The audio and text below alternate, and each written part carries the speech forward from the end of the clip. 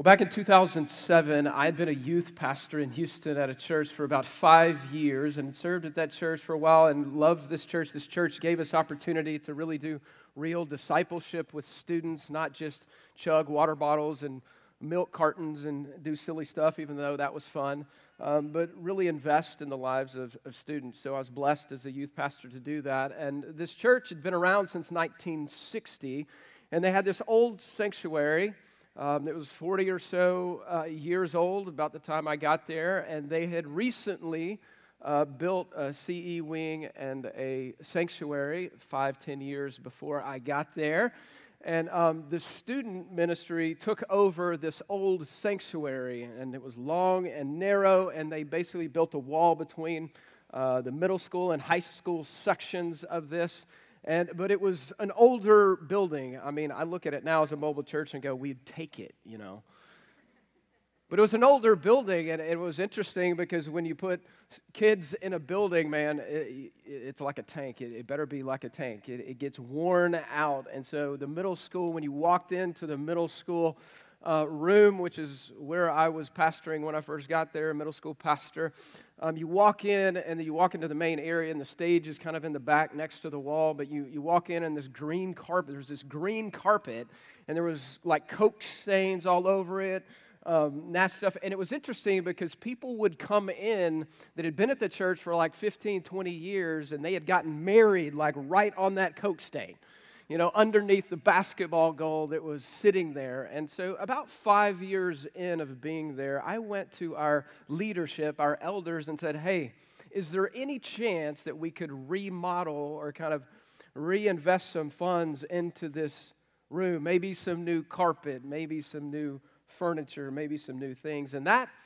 effort, that proposal became something different. It became a building project in this church because the church ended up having different needs. As it had grown, the church had more needs than that. And so we ended up building a new youth facility and a new admin wing and more parking, and it was this huge project, and they put me on it.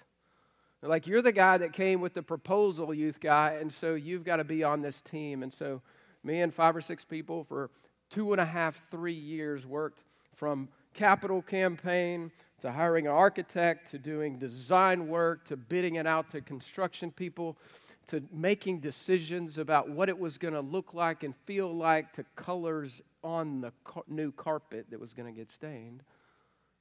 We were making all kinds of these decisions, and it took a long time. And I'm pastoring students. That was my job, to be a shepherd to kids and teach them about Jesus and help them grow in their faith. But honestly, there were times where I was so focused on the building, it was just so consuming. And then the day came. The day came that I never thought would come, that we finally completed the work. And we had the ribbon cutting, I'll never forget, and just taking a deep sigh of relief that this thing was over and that I could get back to doing what I was doing. And God has a sense of humor because a few years later I left that church and we had another building campaign in the next church, so I don't know what's coming. Hopefully a building. The first words that we hear in today's text that we're in are these: so the wall was finished. But what next? We're only 6 chapters into the book of Nehemiah. There are 13 chapters in it. The whole aim of Nehemiah, chapters 1 through 6, has been building back this wall. What now? See, God has bigger aims than just building something physical. He wants to rebuild their spiritual lives. We've seen, and many of you are here today, maybe the first time where you're stepping into the middle of a book. So let me just remind you, the book of Nehemiah. Remember, Nehemiah starts. He's the cupbearer of the king Artaxerxes, who's the leader of the world. And the cupbearer, he's basically like the head of this secret service. He's high up. They've been in exile in Babylon. The Persians took over the Babylonians, so he's serving the king Artaxerxes. And he doesn't get vacation days, but he learns from his brother who's been back to Jerusalem. And he's learned from his brother that the rebuilding of the wall of Jerusalem had stopped. Remember, the people of God had disobeyed God, and they had turned to their own ways of living and turned away from God. And so God judged them and removed them from Jerusalem and sent them into exile, first with the Babylonians and then with the Persians, if you remember your biblical history. And here's Nehemiah. He's burdened for the people of God. He's burdened to go back and rebuild the wall, which represents the protection of God's people. They've already rebuilt the temple and the worship of God in Jerusalem, and so they're rebuilding the worship of God, and he has this burden. So what does he do with it? 1,000 miles away in the Persian Empire, serving under this king, he has a burden, and he prays and he asks God what he could do to go back and rebuild this wall. And King Artaxerxes not only says yes to his request to leave, which was a scary thing to do if you're the cupbearer of the king. He goes and says, I'll pay for the tab. I'll do it for you. I will give you the wood, and I will let you go back and rebuild. But when are you coming back? Nehemiah gives an answer. He goes and he plans out this strategy. And the moment he gets there, there's opposition to the calling of God. There's opposition from the people around Jerusalem who don't want this to happen. And for 5 chapters, you've seen this opposition rise up against the work of God. And yet you come to these words, the first words we read, Nehemiah chapter 6, verse 15, and the wall was completed. So now what? We've accomplished the task, so now what? See, God has bigger plans than just rebuilding the wall. Can I ask you something, though? Or actually, before I do, if I could layer one verse over the first 6 chapters of Nehemiah, as we've seen God behind the scenes providentially working in this plan of Nehemiah and the people of God, how he's fought for them, how he's been with them, how he's encouraged them, how he's helped from behind the scenes make his plans work through his people. Ephesians chapter 3, verse 20, here's the way I would say it.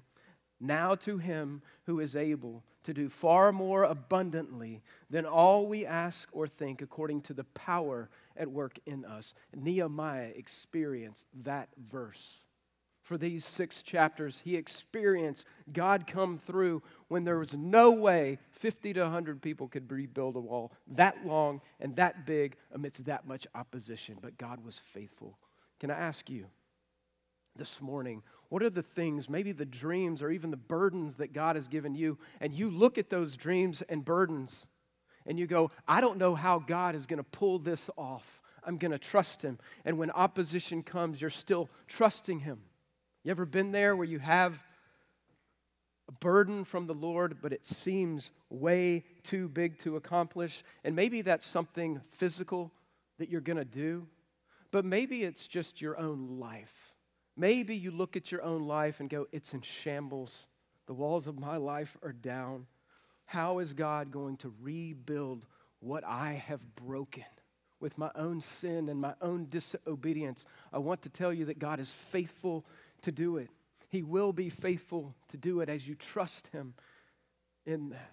Today, turn to Nehemiah chapter 6 with me. Chapter 6, verse 15, and we'll look all the way through chapter 7, particularly through chapter 7, verse 4. It's page 402 on a Bible near you. If you don't have one, it's there. It'll be up here, but I'd encourage you to bring your Bible so you could look at it as well with us. We've seen last week, we saw the opposition continue to God's work. They just got to a place where they expected the opposition to his work. Last week, we saw the enemy's schemes that really represent the schemes of the evil one in our lives as well. That the evil one will distract us, will discredit us, will try to discourage us, will try to disqualify us. These are some of the enemies of the Christian. We said a couple of weeks ago, this is the poison cheese that we choose sometimes to eat. But today, even after the wall is completed, you're going to continue to see some opposition to the work of God, but you might be surprised this morning where you see this opposition coming from and where you see actually praise for God's hand and God's work coming from. And then we're going to see at the end here some big picture. What is God's aim here? Is it just a physical wall, or is it something deeper and greater in the lives of God's people then and now? Nehemiah 6. Let me read 6:15 through 7:4 here for us. Follow along with me in your Bible. God's word says this. So the wall was finished on the 25th day of the month of Elul in 52 days. That's incredible. And when all our enemies heard of it, all the nations around us were afraid. That's what they've been trying to do to the people of God. And they fell greatly in their own esteem, meaning they lost confidence. For they perceived that this work had been accomplished, notice this, with the help of their God. Moreover, in those days, the nobles of Judah sent many letters to Tobiah, and Tobiah's letters came to them. For many in Judah were bound by oath to him because he was the son-in-law of Shekinah, the son of Era, and his son, Jehohanan. Try that one, Jehohanan. Can you say it with me? I studied this week. I got it right this week. Had taken the daughter of Meshullam, the son of Berechiah, and the wife, and they spoke of his, meaning Tobiah. I don't know if you remember back who Tobiah is. I'm going to explain it. His good deeds and all the presents, and reported my words to him. And Tobiah sent letters to make me afraid. There's more opposition. Chapter 7, verse 1, it says this. Now, when the wall had been rebuilt, second time he says it, I had set up the doors, and the gatekeepers and the singers and the Levites had been appointed. I gave my brother Hananiah, and Hananiah, the governor of the castle bridge over Jerusalem, for he was more faithful, note this, he was more faithful and God-fearing than many. And I said to them, let not the gates of Jerusalem be opened until the sun is hot. They usually opened them in the morning. And while they were still standing guard, let them shut the bar of doors. Appoint guards from among the inhabitants of Jerusalem, some at their guard posts and some in front of their own homes. The city was wide and large, but the people within it were few, because they had no houses, because they needed to be rebuilt. Look back at verses 15 and 16. I want to show you the response of the wall being completed. I want you to notice something first in verse 15. Do you notice how understated Nehemiah makes the first few words here? So the wall was finished. Like, we've been waiting for 6 chapters all fall here for this to happen, and it's like, well, it was finished. I mean, I need a little more here. They're going to celebrate it a little bit, but he doesn't do that. I think there's a reason. So the wall was finished on the 24th day, so he gets date and time. In 52 days, that's unbelievable. It's unbelievable that a wall that big with that much opposition had only took them like a month and a half. And so in verse 15, it's so understated. I think one of the reasons it's understated is because Nehemiah doesn't stop here, even though these are his memoirs. He doesn't stop here and beat his chest. Hey, look what I did. I'm the leader. I led these people. I had the burden. I asked the king. I brought the people in. I had the plan. I protected the people from the work. Do you see the humble leadership of Nehemiah? You also, I think, see an understated completion of the wall because there's way more work to do in people's hearts, and Nehemiah knows it. He knows it. Back to Nehemiah being humble. It's interesting because if you go to the book of Daniel, do you remember King Nebuchadnezzar, the king of Babylon? They were the first people, the Babylonians were the first people to really destroy Jerusalem. That's why they're rebuilding it. Do you remember when Daniel, the prophet, King Nebuchadnezzar had the dream? He had the dream, and Daniel went to interpret the dream for him. He was very upset about this dream, and Daniel interpreted it and basically told him, look, King Nebuchadnezzar, this is a foreign king God had used to do his bidding, but he was a foreign king who served other gods. And Daniel goes to him and said, here's what God means by this dream. If you don't repent and turn and stop your wickedness and stop oppressing the people, then God will remove your kingdom of Babylon. Do you remember King Nebuchadnezzar's response?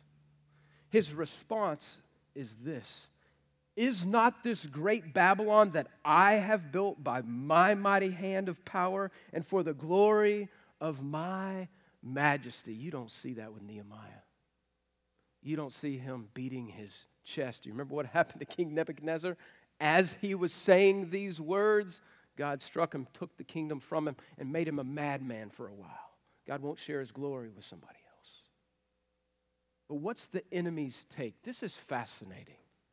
What is the enemy's take on how this wall was completed? This is the same enemy that the whole time they've been in Jerusalem is doing what? Provoking, ridiculing, threatening, trying to get the work of the wall to stop. These are the enemies of God and the nations around. And these are the guys who've been trying to divert this whole work. But once it's complete, what do they recognize? Let me give you the Montgomery County version of what they're saying. Here's what they're saying. There's no way these feeble and few Jews can do this kind of work. God had to show up. God had to do this work. Here's your first thought this morning. See, sometimes even the watching world bears witness. It bears witness, it testifies, it even gives glory to the unmistakable handiwork of God. How does God receive glory? Biblically, how does God receive glory? God can receive glory from a rock if he needs to. That's what the Old Testament says. God can receive glory from a donkey speaking if the people won't. But one of the primary ways that God and his word receives glory are using his jars of clay, his cracked pots, his people who are feeble and few, to bring him glory by him working through these instruments that are weak, that he makes strong. You see it all the way. We're in the Old Testament, so you see it all the way through the Old Testament. When we talk about heroes of the faith, we talk about heroes of faith, not because they were perfect, but because they had faith that God was who he says he was, and he would come through for them, right? And that's what you see all the way through the Scripture. And that's true of you and me as well, is it not?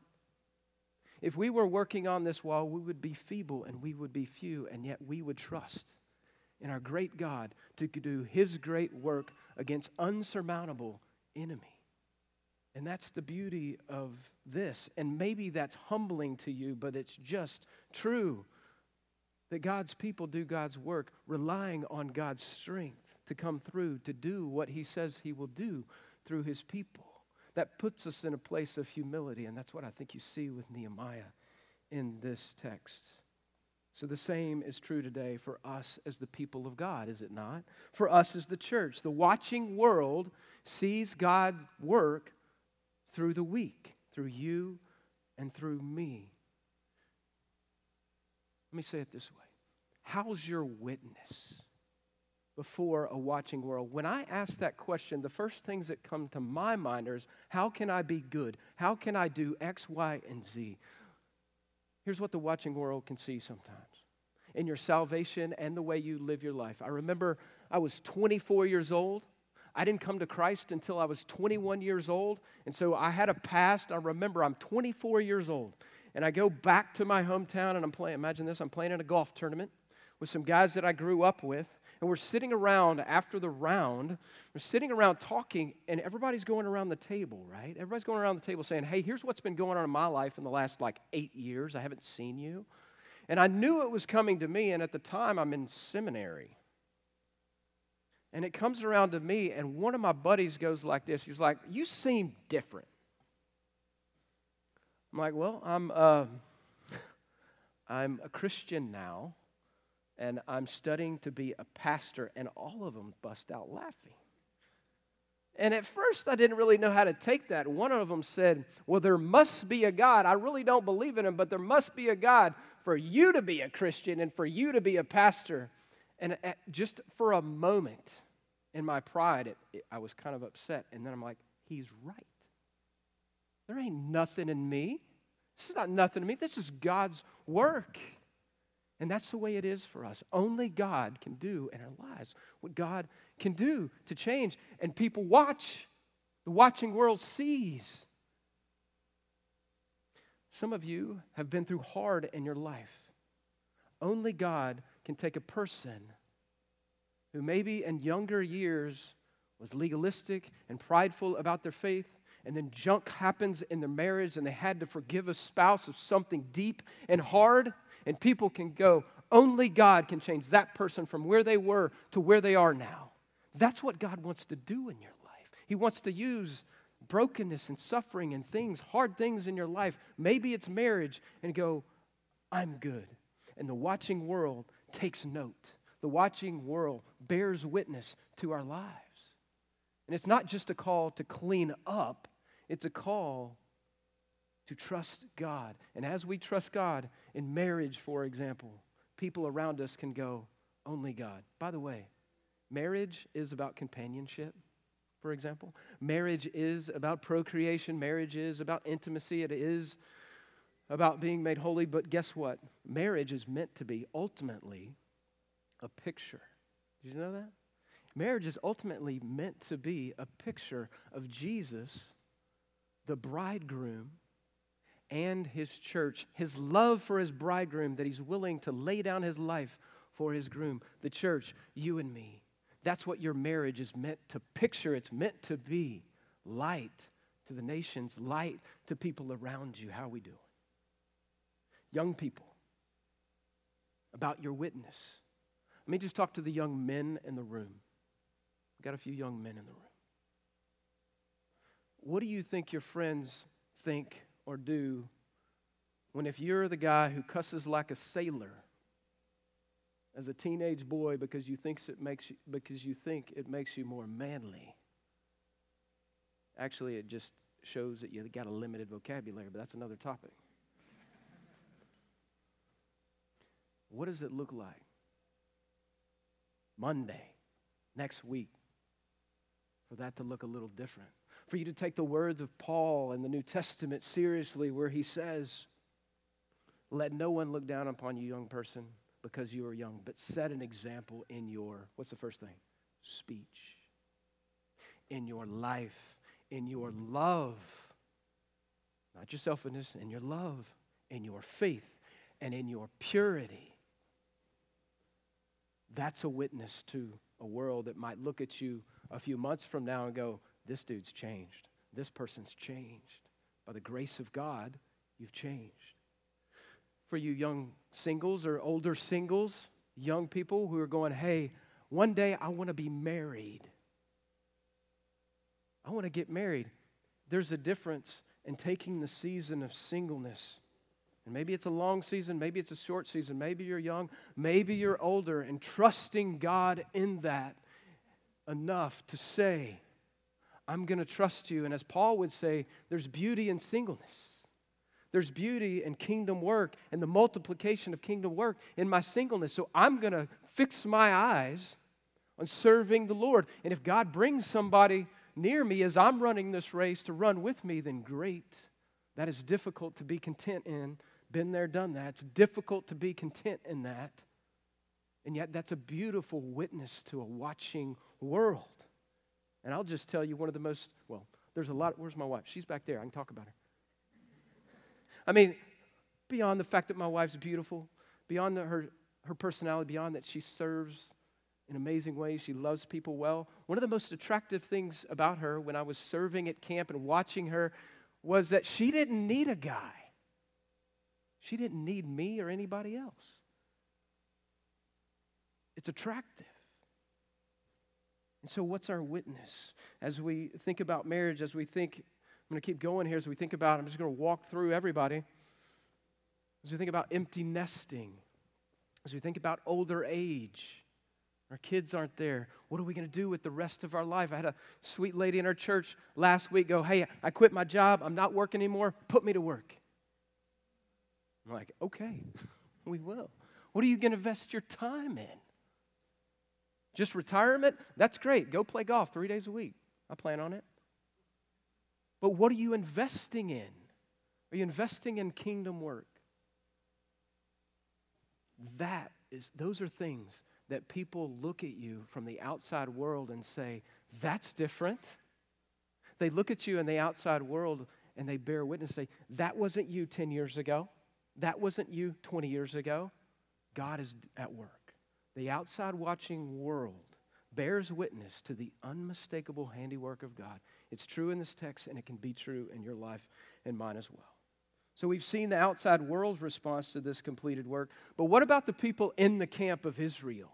I mean, they're the ones that should be most excited about God completing this work. How do they respond, or at least some of them on the outskirts? Look at verses. You're like, man, you're only through 2 verses. How long is this going to take? Cowboys are playing, so what? Verse 17. Man, sorry. Verse 17, he turns and look at who he's talking to. He's talking to, look at it, verse 17. I'm looking at you, you look at the text. Verse 17, he's looking at the nobles. Do you remember the nobles here? Not quality people, okay? Tobiah. The nobles are the people a couple of chapters ago that while the people of God are hard at work, putting their own lives on the line, the nobles are sitting back. They won't do the work. They're wealthy. They're like the Scottish nobles in Braveheart. They're not going to do the work. They're going to sit back and exploit the people. They're exploiting the people financially. They're laying heavy interest on the mortgages that they have, usury, which is sinful and wrong. They're enslaving children. These are people within the camp of Israel that are amongst them. And the people doing the work are being enslaved and being given heavy mortgage interest against it. That's these guys. And remember what Nehemiah does? He calls them out. And it looks like they repent, but it looks like here they're back to their old ways. And look at who they've joined themselves with. Tobiah. If you've been here, you'll remember that Tobiah is one of the 4 enemies that has basically the tribes around Jerusalem that is trying to oppose him. He's one of the enemies. But there's something interesting that we learned about Tobiah. He has some Jewish roots, effectively. He's intermarried. You see it in this text. He's married a Jewish woman. Was that really allowed in the Old Testament economy? There's intermarriage amongst outside to inside, and his son is intermarried in this text too. He's intermarried with a lady who is Jewish, and so he's got his claws. He's an enemy of God. He hates God. Chapter 1, if you go back to chapter 1, the moment they roll into Jerusalem, the moment they get there, Sanballat and Tobiah, what does it say? They hated them, but they hated the fact that Nehemiah was coming in to Jerusalem because they cared for the welfare of the Jews. Tobiah hates them, but he's got his claws inside. One of the worst kind of enemies. Somebody around the camp of God, around the church, if you will, that hates him, that's trying to get his claws. Financial reasons, here's what you have. You have financial reasons that he's been exploiting the people of God even before Nehemiah shows up. So he doesn't like that Nehemiah is rebuilding the wall. He doesn't like that the people of God, there's restoration. And now you have 2 enemies of God, both internal, effectively, Tobiah and the nobles. And what do you see? They're working together. They're writing letters to one another. I want to know what's in those letters. I don't know what's in those letters. It just says they're writing letters to one another. But one of the results of those letters, according to verse 18 and 19, is that more people in Israel are talking about how good Tobiah is, his good deeds. Nehemiah knows better. They're not good deeds. He's a worm. He's a chameleon. But here's the problem. When you are a godly leader and you're trying to take the people of God in a godly direction and trying to renew spiritually the people of God, and you've got people that are coming against this, and got people who have a group of people, maybe they're just the nice people, maybe they're the people under the thumb of Tobiah because such all the interest in exploitation, so they have to say something nice about this wealthy, influential, status guy. I don't know.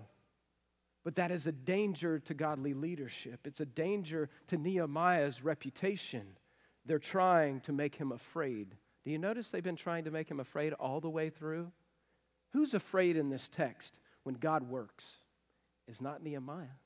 It's not the faithful people of God. It's the enemies of God. Isn't that great? Notice something else. All the way through this book, the nobles, Nehemiah, these are Nehemiah's memoirs, he never names them. They're not worthy of it. Do you see Nehemiah's response here? It's really interesting. It's actually what you don't see. The last phrase in verse 19, and then Tobiah sent letters to make him afraid, and then there's no chapter verse in the original. Now when the wall had been built, he ignores, you're meant to see that. He completely ignores this. He ignores all of it. It's as if he's saying, scoreboard, the wall's built. Not interested in this. Completely ignores it. The second point today is this. the enemy within is often the most determined to thwart God's work. This is a warning for the church, is it not? It's a warning for us. You've got these movers and shakers in the church or around the church that they won't serve, they won't invest, they won't get into the mess of discipleship and care and counseling in a church. They're just trying to exploit the church and network in the church effectively. That's what's happening. There's too many Tobiah-like people in the church. They're just trying to use it for their own gain. That's really what's going on. That's why they see the work of God, but they're trying to use the people of God for their own gain. This is why today, I think sometimes people wilt in their witness in and outside the church. People wilt in their witness in their work sometimes. They need God's strength, but they wilt there because there's Tobiahs out there that are going, don't you dare. Ultimately, what's going on is this, and here's the temptation, and it's where none of us are immune to it. You kind of look at this and go, man, that would be obvious. I would never get into anything like that, but what's functionally going on is you've got wealth and money driving people.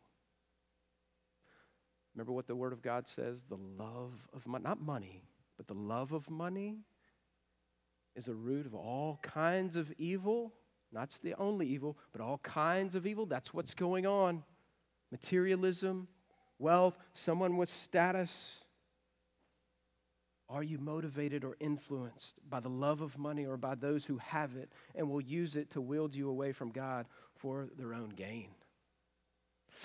When I was in seminary, there was a prof that was teaching us through the book of 1 Timothy.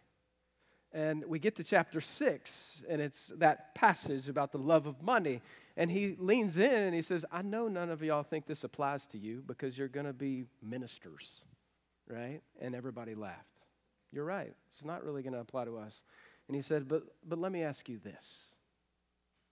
What are you going to do a few years from now when you go home and you've got your entry-level ministry job? You're that junior high youth pastor with Coke stains on the carpet. And you go home, and your buddy rolls up, and he's got a nice car. I mean, you're both educated people. You're at Dallas Theological Seminary, so you got to be either smart or resourceful or from an upbringing that allows you to come here. If you passed undergrad, you're a little bit smart. And if you pass here, you're a little bit more smart and resourceful at least. So you've got some moxie, you've got some skills, but you're about to go into ministry. And you're not going to make that much money. Not with the right gospel anyway. You're not going to make that much money. But what are you going to do when your buddy goes in entry level and he's making, check this out, he said this. He said, he's making, when he starts, more than you're going to make 20 years in. How are you going to deal with that? And what are you going to do when you go to the 20-year high school reunion? I got a reunion coming up. I ain't going to tell you how many years it is. What are you going to do when he drives up in a Porsche and you're still driving your Gremlin to the glory of God? You know what happens? What's going to happen is there's a little bird that's going to light on your shoulder and he's going to whisper in your ear. When you got kids that are teenagers, and now you got to pay for insurance, and then you're going to pay for college. You're going to have this little bird on your ear that says, you deserve it. Just get out of ministry. Just get out of what you're doing so you can make more. You deserve it. You're smart. You're all these things. And the room is quiet, y'all. What are you going to do when God has blessed the people in your church to give faithfully, but they have more than you? What are you going to do then? See, there is the love of money. And here's what I'm going to say. That example is for pastors, I guess, but it applies to all of us. Because money's relative. The way we think about money is relative, isn't it? Well, that next guy, my neighbor, my friend, they've got more. I want more. What am I willing to do? Who am I willing to run over to get it? How do you define success? How do you define significance? A friend of mine wisely said this. He said, most of us, especially men, spend 40 to 50 years of our life trying to be successful. And then we find it, or we figure out it's not all it's cracked up to be, and we spend the rest of our lives trying to figure out how we can have real significance. How do you define success, C3? How do you find significance? Because the way you define success and significance will absolutely affect how you chase it. If it's money or materialism or status, it will leave you hanging. But I got some great news. I got the best news. The best news is real wealth, real inheritance, real blessing, real status comes from one place, Jesus. To find your status and identity in Him, to find blessing in Him, to find inheritance and real eternal wealth in who Christ is and what He's done for you. And it's unfading. It's better than your 401k. It will not fade. Mine is. How about yours in this economy? It will not fade.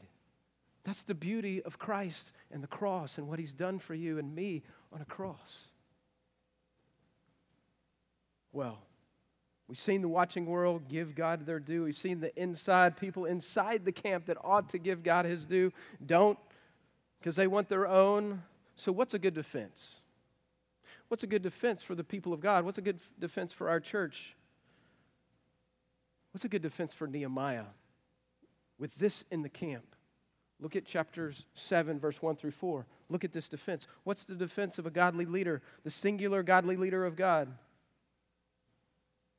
What do leaders need to help them with the spiritual renewal of God's people? Look at it here.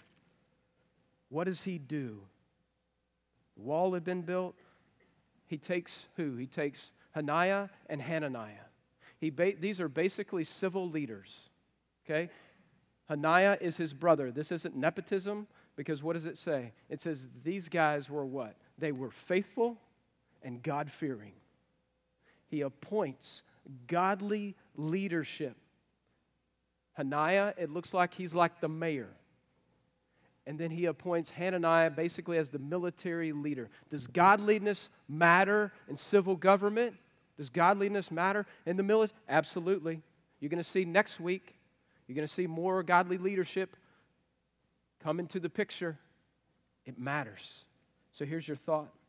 Appointing godly leadership is vital for the spiritual protection and renewal of God's people. That's what Nehemiah does next. Once the wall's complete, here's what's happening. They're settling in the city, but what's a couple of the problems here? They've completely destroyed the city. And so they've built a wall, but inside that wall, the houses are what? What does it say? Verse 4. It says they're in ruins still.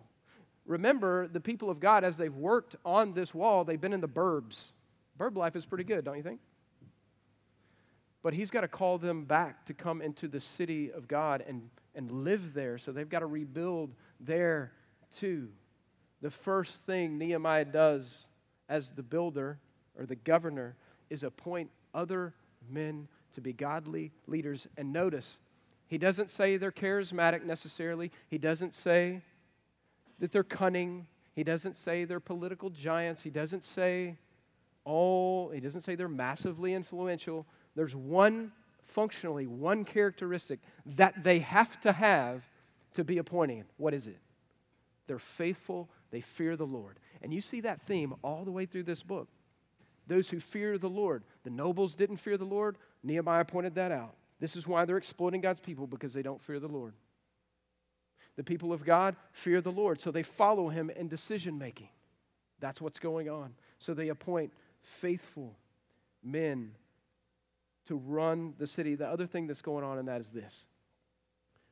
Remember, Nehemiah is going to leave. He's got to go back where? He's got to go back to Persia. He's got to go back to Susa, to the capital, because what's his job been? He was the cupbearer to the king. He asked to leave to build the wall. And remember Artaxerxes' first question? When are you coming back? He needed him. He wanted him back. And so for a time, Nehemiah is about to leave and go back 1,000 miles to see King Artaxerxes and give a report. So he's got to have leadership. He's got to raise up godly leadership to take his place. Not just for protection, which you see in this text, but what's coming in the rest of chapter 7 is this long genealogy. And so here, check this out in verse 5. Verse 5, Nehemiah says, God put it on my heart to assemble all the people. Notice who he says in verse 5, the nobles. He's trying to speak to them. The same dudes he was just talking about. The nobles and the officials and all the people, that's 42,000 people. Assemble them all. You know why? Because I got a great sermon. I'm going to motivate them. No, I'm going to read a genealogy. Anybody want to show up? He's going to read a census. He wants to gather the people to read a bunch of names. Robbie, you did a great job in chapter 3 reading all those names, man.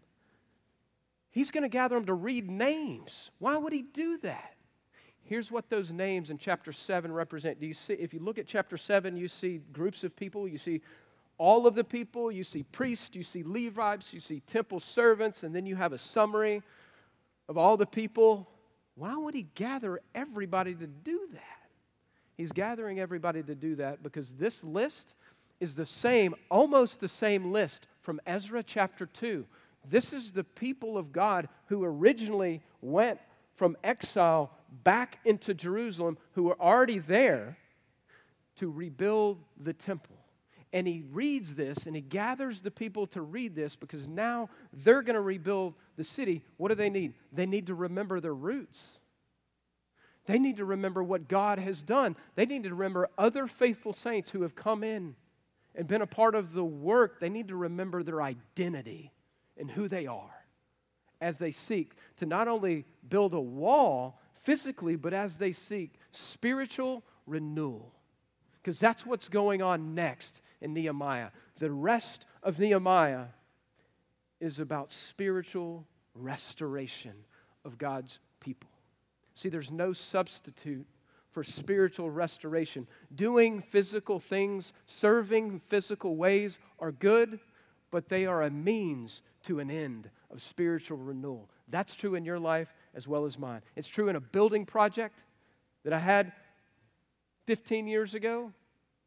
It's true for us as well. Serving in physical ways is a beautiful thing, but there's an end goal in mind, the spiritual restoration of God's people. You ever been to a family reunion? You're like, yeah, I don't know if I'm going back. Family reunion. My mom is like the family historian on her side of the family. And so when we do reunion, she's gotten a couple of ladies and a couple of men to help with putting the history of our family together. And we all sit around and eat fried catfish. That's what we do out there. And she's got this wall. I mean, it is a wall of our whole family history, like all the tree, all how it works together. And we sit around and I listen to my 90-year-old great aunt talk about her family.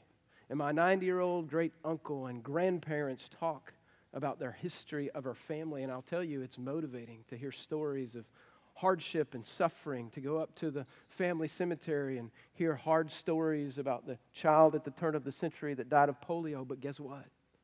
It's renewal, it's remembrance of where we've been as a family and where we are going and how God has been faithful and how His hand has been with our family for all those years. That's what Nehemiah, kind of like what Nehemiah is doing here. So let me ask you a question. What is your desire for your legacy? When your grandkids are sitting around and your great-grandkids are sitting around, what are they going to say about you? What are they going to say about me? We've seen the wall completed. We've seen the response to this watching world.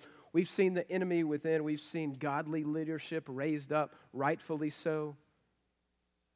Let me tell you about the end of the building project when I was a youth pastor, real quick. We'll finish up. After we did the ribbon cutting in the new building, I remember sitting there and just kind of sigh of relief, but then asking myself the question, now what? And I'll be honest, there was, for a few years, as much as I knew my job was a shepherd of kids, when in that fancy new building that we built for students, it had a gym, of course it did. It had bells and whistles, and that's great. It was this incredible facility. But when I watched Patrick Bailey, y'all know Patrick? He was in the youth group. Kayla Martin, are they here today? Kayla, there they are. Kayla Martin, now Bailey.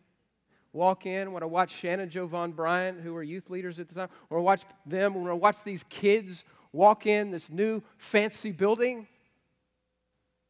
it made me remember my calling wasn't just building a building. My calling was these people's spiritual lives, to invest in spiritual renewal, restoration, growth of people made in the image of God who've been redeemed by the blood of Christ. And that's what you're going to see for the rest of the book. Yes, they've built a wall, but there's deeper work to be done. The wall was a means to God's end. And here's your thought as we leave today. It's true of this text. It's true of previous texts. It's going to be true next week as we get into the spiritual renewal of God's people by His Word.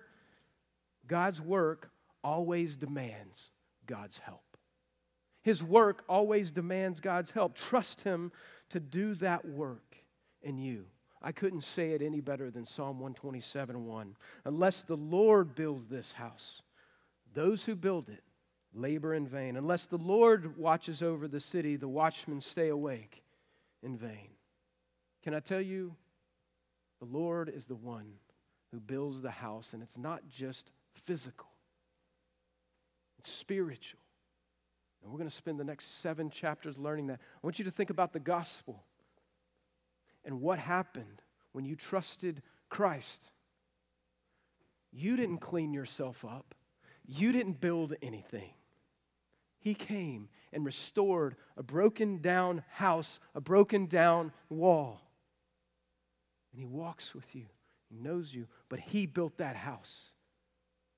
And He calls us to trust Him now. If you know Jesus, even in sanctification, even as you live this life out, you are asking God to do work in your heart that you can't do. You're trusting Him to do it. Amen? God's work always demands God's help, C3. Trust Him. Let me pray.